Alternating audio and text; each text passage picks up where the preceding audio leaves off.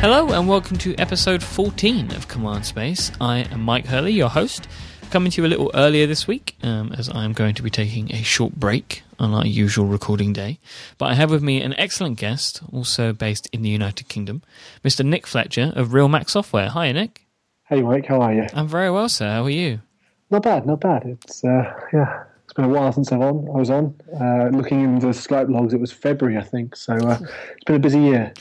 Yeah, because you joined us a couple of times on the old show, on the Bro Show, before we went for the fancy rebranding. Yes, indeed. So it's been some time, and I think the last time that we spoke, or was around, it was the last time we spoke. You kind of did a brief interview for us about your app, Clear. Yes. Well, you are part of Real Mac Software, and you are part of the company Real Mac, who released Clear, which is the fantastic iPhone application, to-do list, task management application. It's very generous of you. I mean, I'm still using it. I'm going on a trip on Wednesday, and I have my list of things that I need to pack in Clear. Brilliant. I do still use. It's one of my. It's not an app that I use every day, but I have.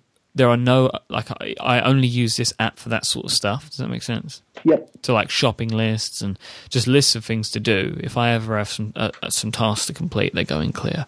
And just because it's so simple, it kind of fits my need.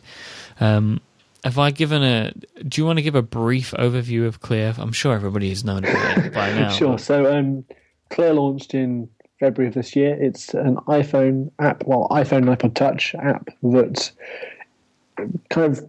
we tried to rethink how you be productive on your phone. It's gesturally driven. There's very little UI or cron to it. You manipulate the tasks. So you swipe to clear things. You drag tasks around to reorder them. And that's about it in a nutshell, I think. And there's lots of beautiful themes and stuff like that. And there's some game elements in there as well. Like you unlock different themes by doing different things. And it's all a lot of fun, really. So it's been 8 months since you launched the app. You launched it in February this year. Yep. I mean, and it launched with a huge splash. I mean, there was a lot of hype around the application, especially coming out of Macworld as well. What has that ride been like to where you are now? It's been pretty intense. The expectations are very high for the app. That's a great thing to have. We have a lot of really excited, very passionate users such as yourself, and we've sold probably over 500,000 copies. Now it's probably a lot higher than that. That's the number I can definitely give you. It's been that way for a little while, so it's definitely north of there. And we're working on a big update, which should be with us before too long, and.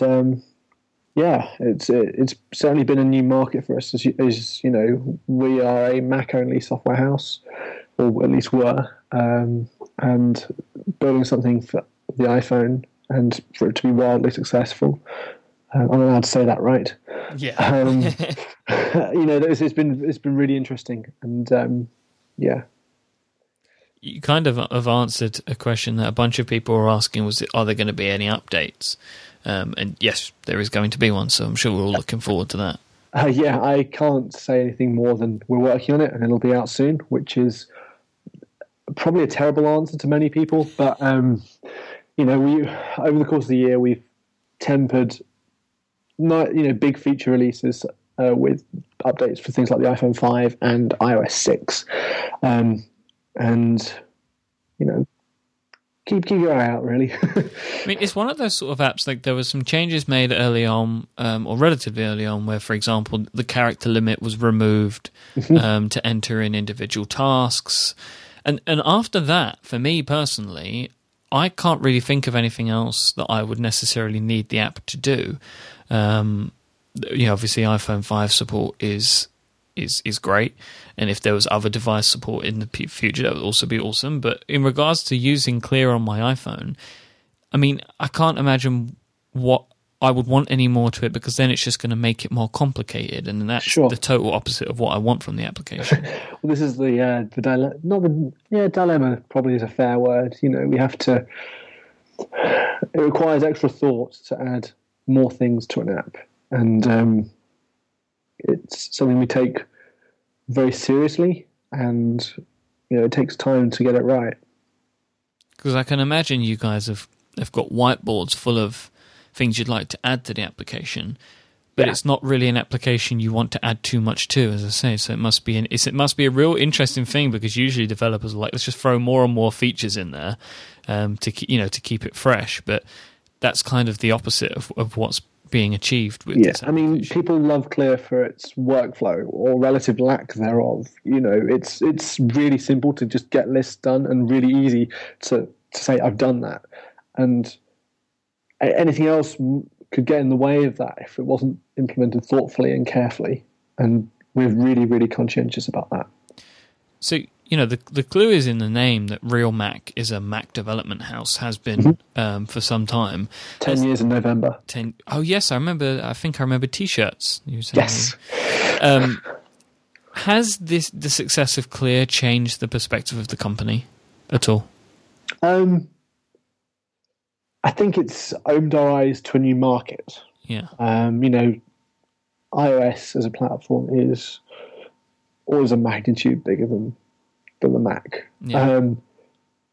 We love building for the Mac, and we're not going to stop building for the Mac. But if anything, it's just reminded us that we should be on iOS a little more. Yeah, well, it's important. I mean, I guess in the future that might be where we're headed. I want to talk to you about that a little bit later on. Sure. I think it's key to note at this time, obviously you are an employee of Real Mac, and where otherwise stated, your views are your own, right? Yeah, absolutely. That's how it rolls. And that might lead nicely into the next sort of things I want to ask you, which is about the App Store. Okay. So, I mean, I remember when Clear was launched, that it had some really great featuring. I believe you have one of those big banner features. And I think it was when App of the Week was still around. Right, yeah. The day after we launched, Apple chose to select it as App of the Week, which was pretty intense.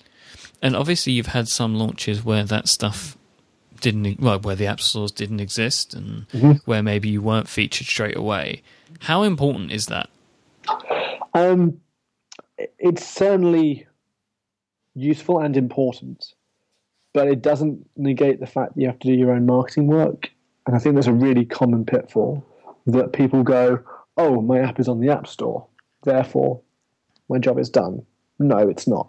It's like putting your app out onto the internet. You still got to get people to discover it. You still got to make sure that people know who you are, why they should buy your app. And App of the Week, or is it Editor's Choice now? Yeah, they are really important spots. They're really good for critical acclaim, but they're not the only way to be successful. So, I mean, looking at the App Store itself, and there are, across the Mac and iOS app stores, there are lots of rules and guidelines that are required of developers.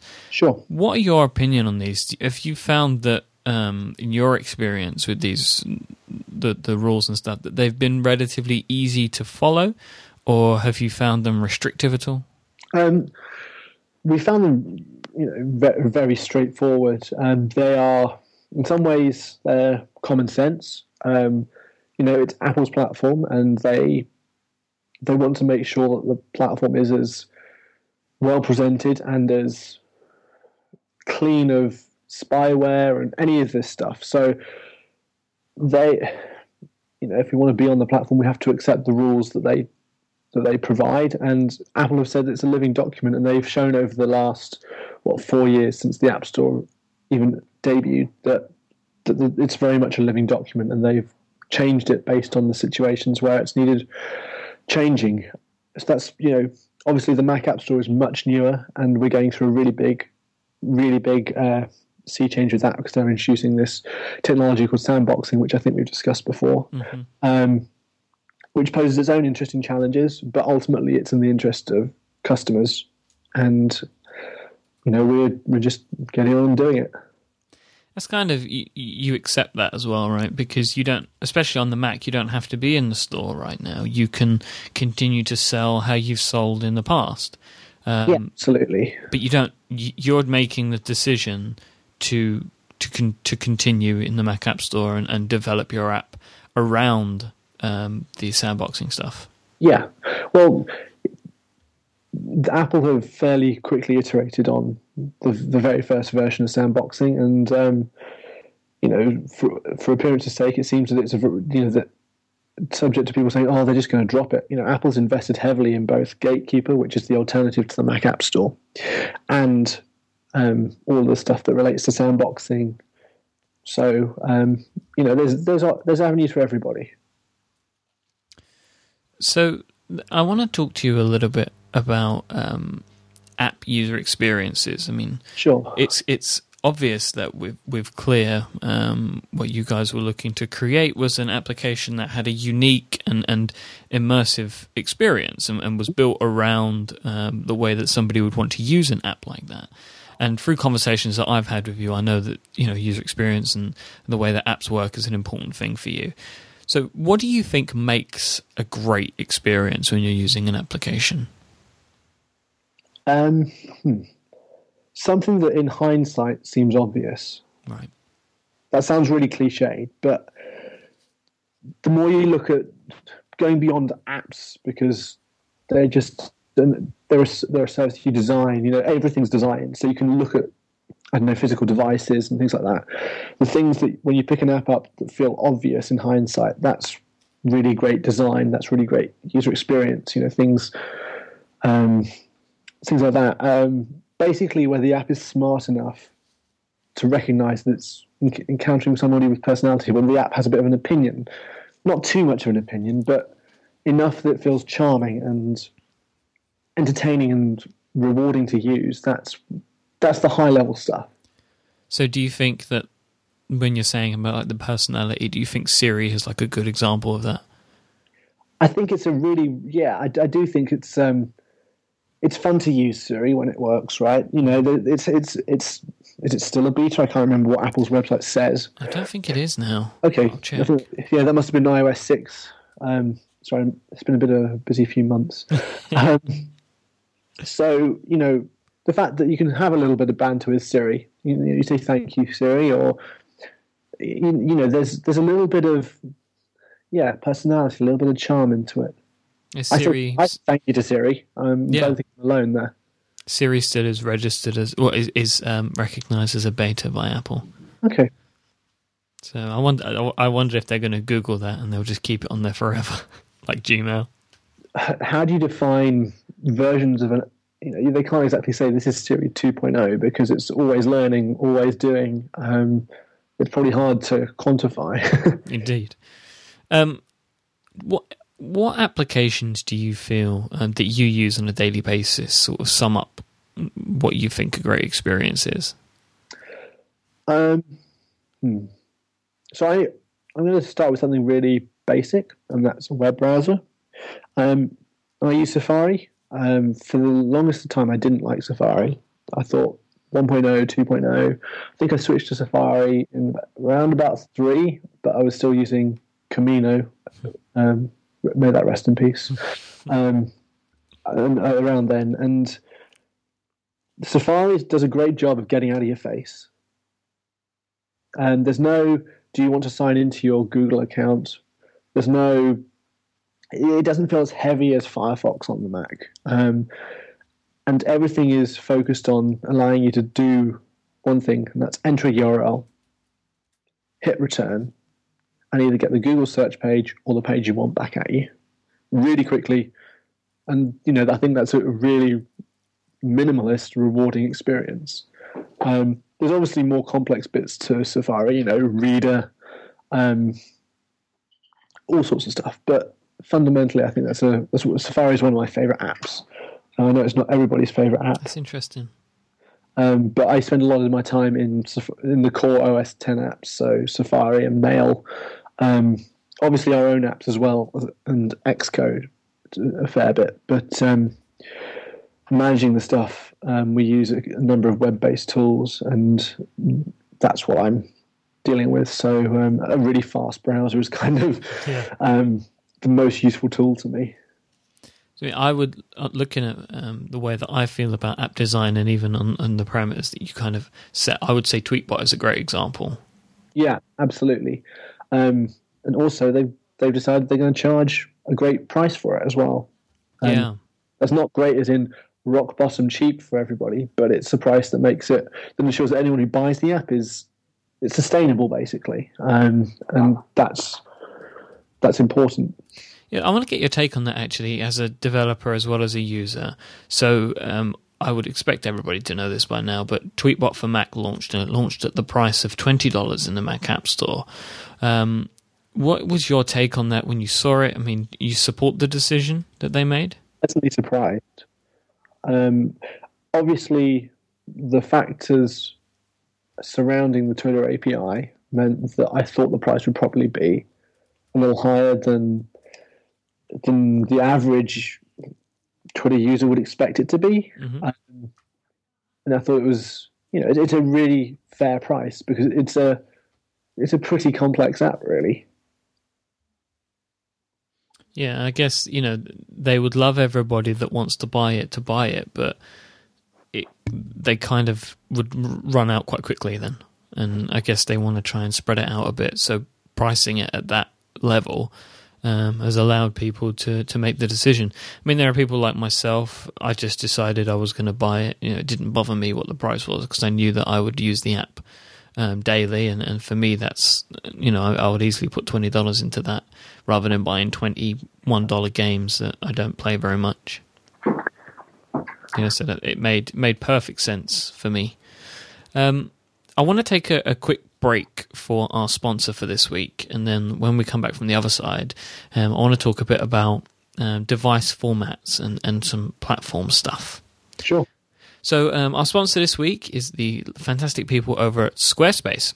Squarespace, they give you absolutely everything you need to create an amazing website, blog, portfolio, your home online.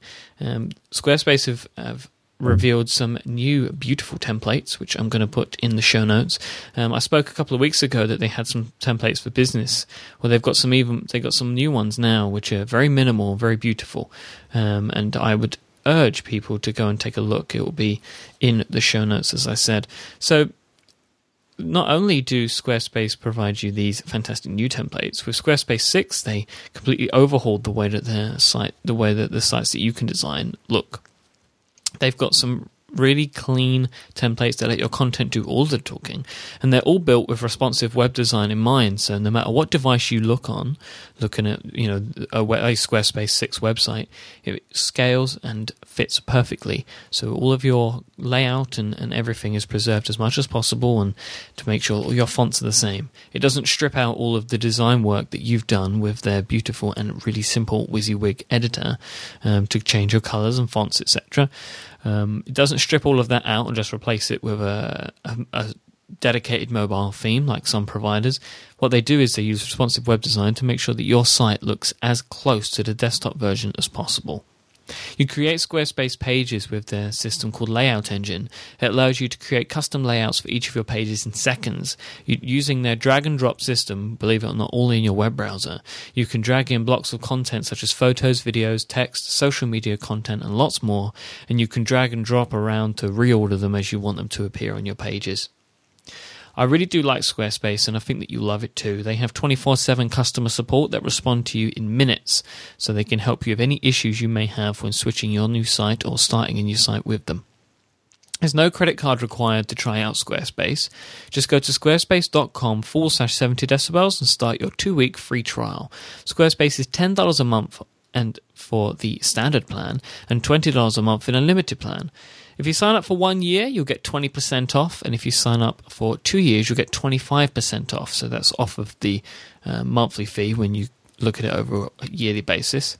And if you decide to purchase, you want to enter the offer code 70decibels10 at checkout, and you'll get 10% off or an additional 10% off your first purchase of Squarespace.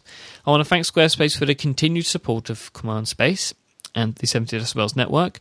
Without them, this show would not be possible. So if you're thinking about starting a site and you want to support the network, the best way to do that is go and try out Squarespace. Even if you just go give them a whirl for 2 weeks, and then you can decide if you want to continue. So, Mr. Fletcher. Yes. We are imminent to a potential iPad announcement. So it's Monday. We're tomorrow on Tuesday. We're potentially going to be looking at a iPad Mini, so maybe a 7-8 inch iPad device. Yep. We've recently had the iPhone 5 as well. Mm-hmm. Now, with both of these devices come lots of rumours, and we were expecting these things to occur for a long time before they did. So I want to know, from a development perspective, when do you start thinking about device changes? At what point do you go on the rumour, or do you go on the announcement? You kind of have to go on the rumour. I mean, you shouldn't pay heed to the rumours so strongly that you end up being wrong or being misled. But particularly for the iPhone 5 and the work we were doing on Clear, it was certainly something that, people have managed to get the iPhone simulator to run at the resolution of the iPhone 5. And so I think pretty much any developer was running the simulator at that size and seeing how that app worked. If only because they needed to get a grasp of how much time and how much work will be required for their client work if they're doing client work. So rumours obviously play a part in this. Nobody outside of Apple really knows what's going to happen. You see the demos on stage, but that there's such a small group that nobody else really knows. So you just have to play it by ear and think about the practices with which you're designing and developing, really. I mean, the iPhone has always been slightly responsive in its design because you can be in landscape mode. And so you can think about designing for different ratios and different heights and widths, obviously based around that. But at the end of the day, you still have to wait until it's announced and confirmed before you can really do anything about it. Yeah, you don't want to start, sort of, if you do client work, as you say, you don't want to start putting those people to work for a cost to you until you know that it's a definite thing. But if you're doing some in-house stuff, you can kind of, if you've got some spare time, just take a look at what this is going to be like, as you say, with the the clever people that are able to hack the simulator. It was simple enough to just run it and just have a look, so you could get a good idea. Just to see what things you're going to come up against and what's going to trip you up a little. Because I just find it interesting, because there's a whole industry based around Apple rumors. Some of them true and some of them not, and and then there's a whole sub industry of technology journalism, which is fueled by rumor sites and things like that and leaks. But it's interesting to think how that can have a impact on development houses. Yeah, because you guys need to, if you had an application that you thought you would want to develop or to upgrade or to change or to make some update for a potential iPad Mini, you need to start thinking about that now, or have already needed to start thinking about it if you wanted to have it there on launch day. Yeah, and I can imagine that's quite a pressure. Yeah, definitely. I think the jump to Retina from non-Retina displays taught everyone to be designing in vectors from the get-go. Start doing things at 2x, I think, for the iPad. People thought, before too long, we'll have a Retina iPad and I'll need to redo all these assets, so I may as well start it at 2 times anyway. So yeah, it's a bit of a rush to get everything together and out the door in time for an update, because there's all sorts of little bits and pieces that you forget will trip you up. One of the things we found, of course, is that for the iPhone 5, you need iPhone 5-sized screenshots in order to submit an app that supports the iPhone 5. So that was another afternoon's work for me to sort those out. But that's not me complaining. It's just one of those things that we didn't realise. We didn't factor into it. We were still well ahead of schedule, but it's just one of those things that you come across and think, oh yeah, that makes complete sense. But every time they do these new device things, you get your workflow better in line. It's very interesting that, when you think of it from that perspective, you obviously want to rush to get it out as soon as possible, but you don't want to miss that, like the screenshots, for example, because then you get into you're rejected, and then you've got to start from the start again. Yeah, absolutely. Well, Apple wouldn't actually let you submit an iPhone 5 update without the right size screenshots. So it's not like you'd be rejected; you just couldn't get into review. So yeah. So we spoke a little bit earlier about the fact that you're real Mac and you're looking at iOS and stuff like that, and I mentioned we'd come back to this. Where do you see Apple's platform moving over the next 5 years and onwards? Do you think we're going to be, in the next 10 years, every display that we'll have is Retina, and how do you think that would affect things? Do you think we're moving to an iOS market? I definitely think that we're going to Retina. I think the writing's on the wall for the standard definition display. I mean, there's rumours flying about a 13-inch Retina MacBook Pro coming tomorrow. As with everything, it's going to take a little while before it becomes commonplace, but the iPhone 4 was a breakthrough, and now 2 years later, every device that Apple sells, every iPhone that Apple sells is a Retina device, isn't it? So yeah, it doesn't take that long, and Retina's on the that's coming over the horizon pretty quickly now. I don't know. I definitely think that we'll see a lot more. The yearly releases of iOS and now OS 10, we'll see a lot more feature parity going forward, which I think is a good thing. Mountain Lion especially feels like it's really jumped leaps over Lion to be at iOS 6 level of maturity and feature parity. But I honestly don't know. I don't like to speculate too far because I kind of like to be surprised. Yeah. It sounds silly, but it's hard to be surprised when devices need to be made in their millions and they're inevitably going to leak. But this is, you got to hope, and I certainly believe that Apple have got some exciting things that we probably haven't thought of. I look forward to being able to sit down, see an Apple keynote, and for us to be transfixed as we were when the iPhone was announced. I think the days of it's a phone, it's an iPod, it's an internet communicator are long gone now, though. I don't think Apple will be able to ever really surprise us to that level. No, but I kind of hope that they will. Yeah, I mean, I think the reason they were able to do that then was because they announced it and didn't start shipping them for like 6 months with the original iPhone or something like that. It's comical by today's standards, really. Yeah, well, they can't afford that anymore because they still have product to sell, right? Yeah. But I was saying, I mean, I feel like I knew exactly what the iPhone 5 was going to look like leading up to the event. I don't feel that way about the iPad mini, if there is one. Yeah. I mean, bearing in mind the rumours say this is going to launch on November 2nd, and they'll want to sell 1 million or multiple million in the first weekend. Yep. It's hard to hide that level of production. I mean, clearly something's coming. I think I saw very briefly last night some talk about how courier slots have been booked up for that week or something. So, there's something moving that week. But I don't know. I'm looking forward to seeing what it is tomorrow. I'm more excited about iTunes 11, actually, if I'm honest. Why? Because I want to see what they've done with it, and I want to see whether it's a complete reimagining or whether they've just...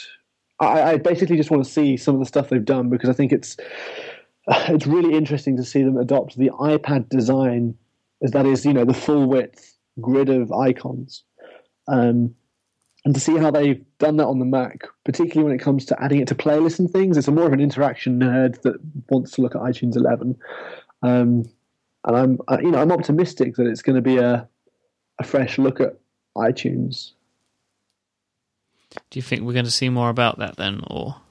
Oh, sure. I mean, they said late October for the iTunes 11 launch, so it'll probably be shown off a little bit more. They'll probably just give it 5 minutes on stage to say, "Hey, this is what we announced earlier, and it's available today." Yeah.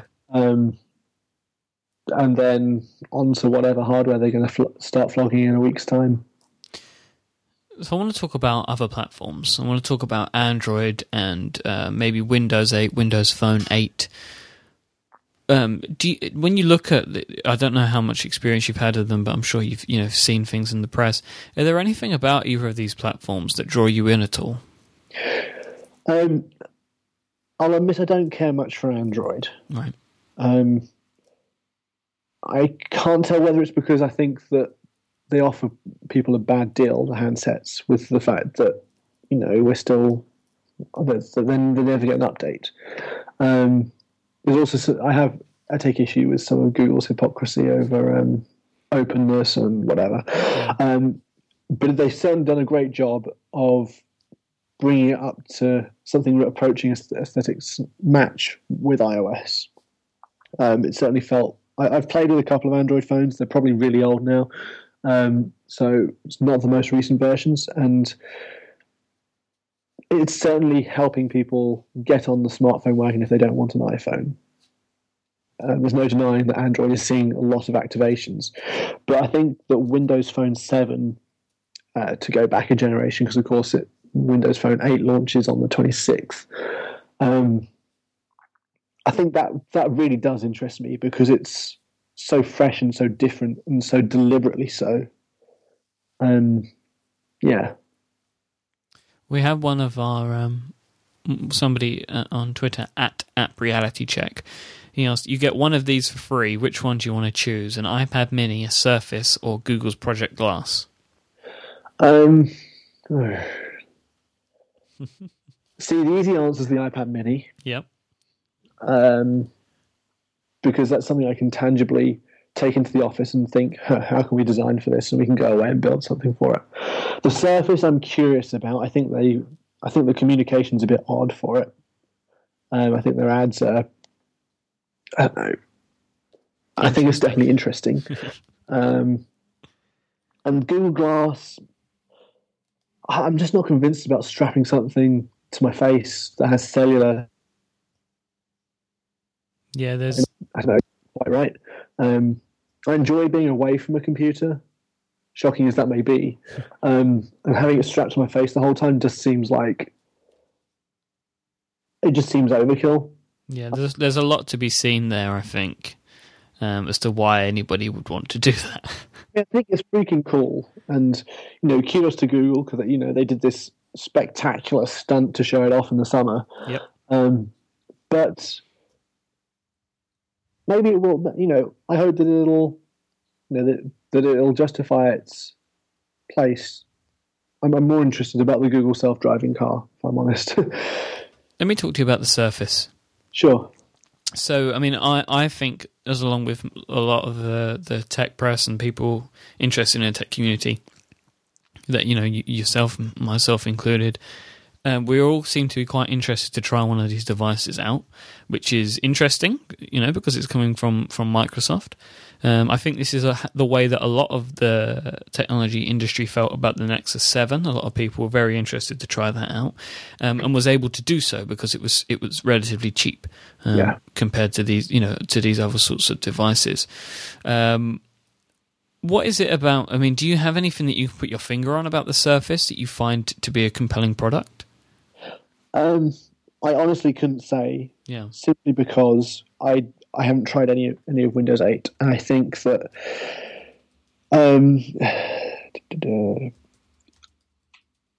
I just maybe I'm struggling to see why I'd want a keyboard. That's the thing that I think, like an actual physical keyboard. I've got my words per minute pretty high on the iPad, and I don't know. It seems I'm curious about it, but then I was also curious about the Palm Pre, and that didn't go so well.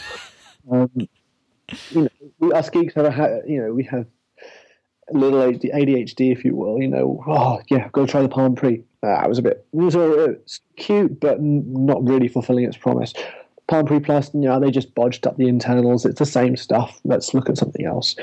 Android was around, took the steam out of it. And then, the Pre 2 came out. It was a beautiful device, but it was ultimately too late, getting towards being too late at that stage. the Pre 3, of course, and the Veer and all of this stuff. Touchpad? Yeah, the touchpad. And the fire cell. The infamous fire cell.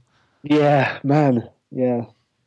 But I'm definitely, I'm definitely curious about the Surface. I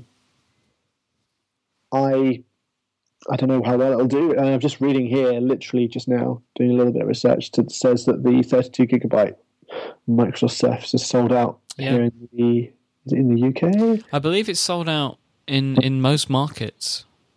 Yeah, PC Advisor UK is saying that it's sold out. 32 gigabyte. It'd be interesting to see how many of them there were. I would expect quite a lot.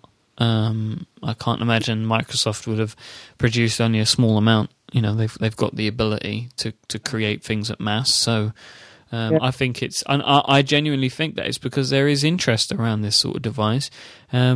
It's priced well. Unfortunately, it's priced a little too high for me to pick one up just to try it out. But I do intend to own a Windows 8 device of some description, whether that be a phone or a Surface at some point. I would happily play with a Windows Phone 8 device. Yeah. If somebody were to send me one. I'm very interested in the new Lumias. I had a Lumia 800 that was sent to me by Nokia. Oh, nice. And I only had it for a couple of weeks, and it's one of the most beautiful products I've ever seen. Like the build quality on those they are just incredible, and they look and feel. Forget, Nokia is a great hardware company. They've been doing this for a long time. Yeah, their devices, they've always had pretty good industrial design. It's just the software that's let them down over time. So I'm really interested to take a look at. I think it's the 920. My main problem with the Surface, and I've mentioned this on a couple of other shows, Nick, is that the PPI is that it's like iPad 1 level, and in October 2012, I'm not happy paying £500-600 for a device with that screen resolution. Yeah, it's just not. I just feel, and this is my my problem in anticipation of a non-Retina iPad Mini. Is that either there A has to be an extremely low price, or B some other killer features that would make me want to buy one, because I'm kind of not interested in a non-Retina device. Yeah, I agree. Although I do think I'm really happy with my iPad 2. I didn't upgrade this year to the new iPad, and I'm very happy about that because I've found it's massively heavy, the new iPad, and the battery life and the charging has been.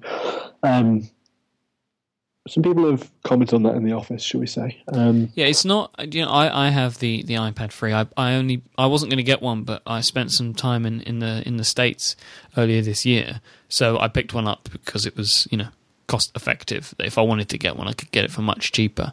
But I feel that there are some parts of the iPad 3, as you mentioned, which aren't as great as I would have liked. I mean, it is heavier than I would have wanted it to be, and charging can be. I mean, you can't use it and charge it. Yeah, exactly. It's crazy, even with the 10-watt charger. I mean, I find myself not really using my iPad. I mean, since I got my iPhone 5, I haven't used it at all. I actually split my time between my iPhone 5 and my Nexus 7 mainly, and then obviously my MacBook Air.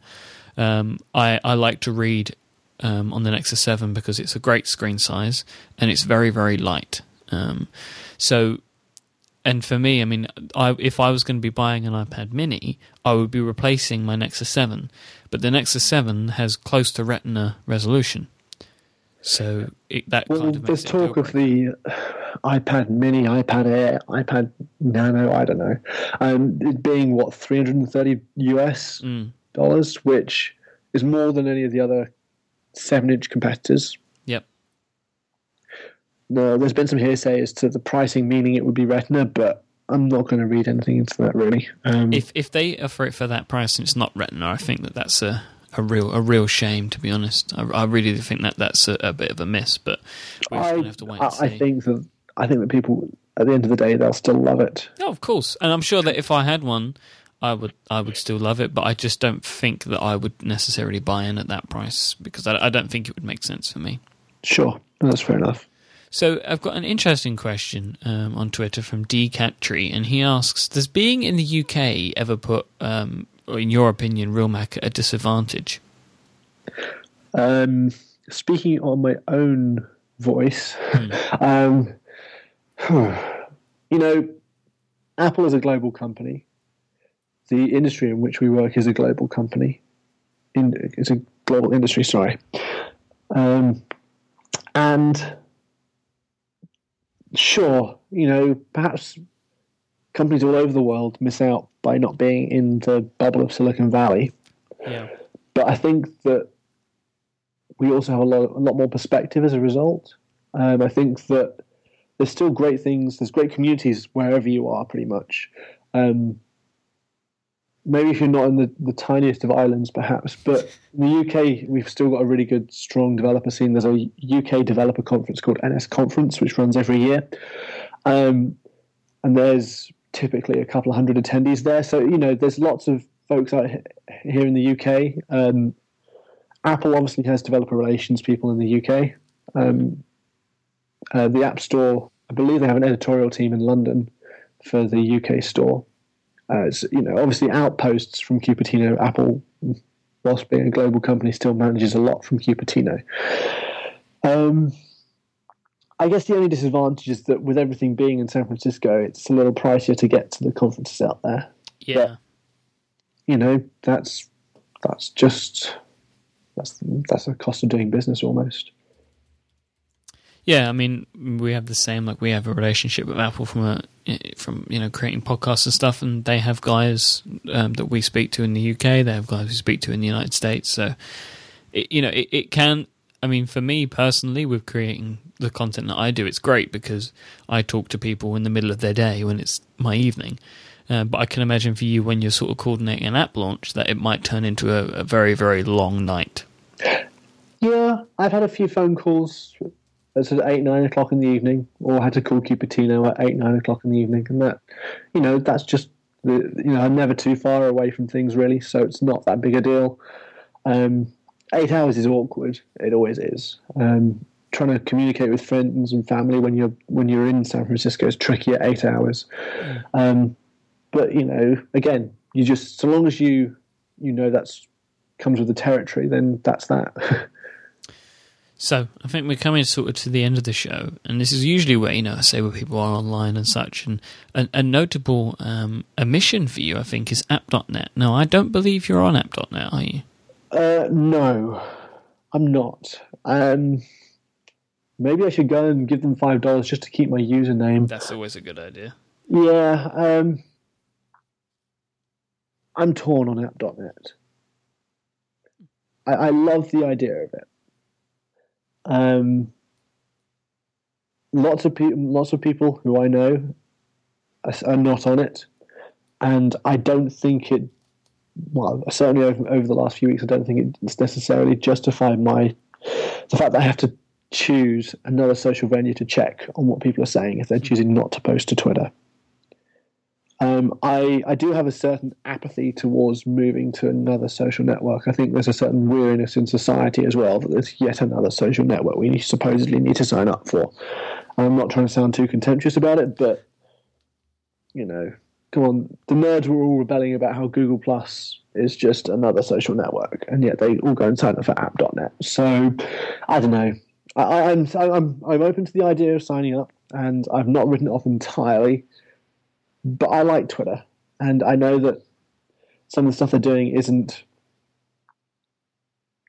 all that great for some people. I have to word it carefully because I do have a couple of friends who work there, who are great people. They're not policy people, I should add.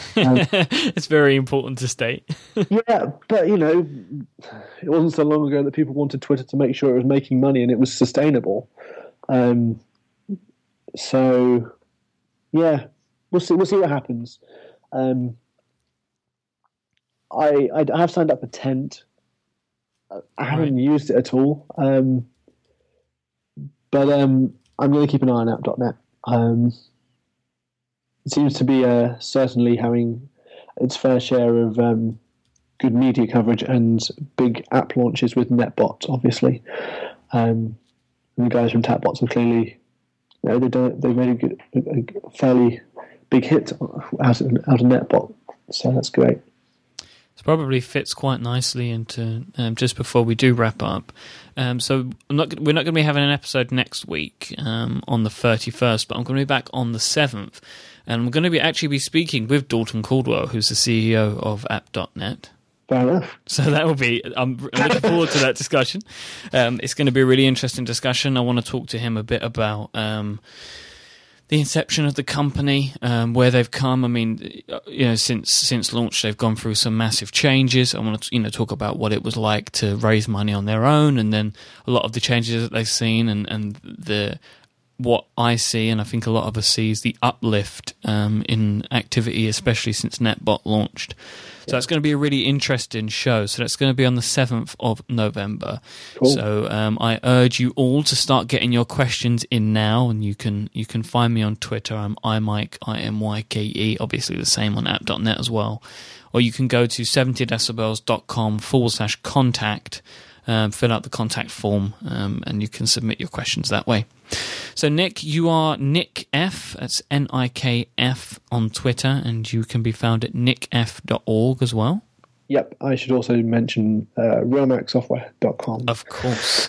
How could we forget? They are right at the top of the show notes.